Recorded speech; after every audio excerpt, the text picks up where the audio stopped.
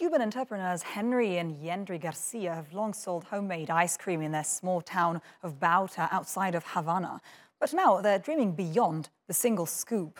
Communist-run Cuba lifted a ban on private companies in August, and now many are looking for the perfect business opportunity. Guillermo Garcia has more. Economic reforms in Cuba are bringing hope to entrepreneurs across the island. The Garcia brothers, also known as the Ice Cream Guys, run their small homemade ice cream business from their kitchen. Now that the ban on owning private companies has been lifted, Henry and Yendri's dream of growing an ice cream empire could come true.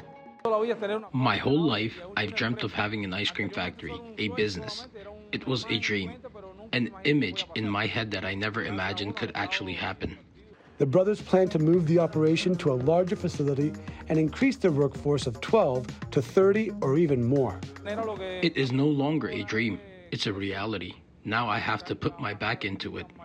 The new rules mean they can now operate with foreign currency, obtain credit, and sell ice cream to hotels, state-run shops, and even online. So for Henry and Yendri, this dream come true could mean a brighter future for all their family. Guillermo Garcia, TRT World.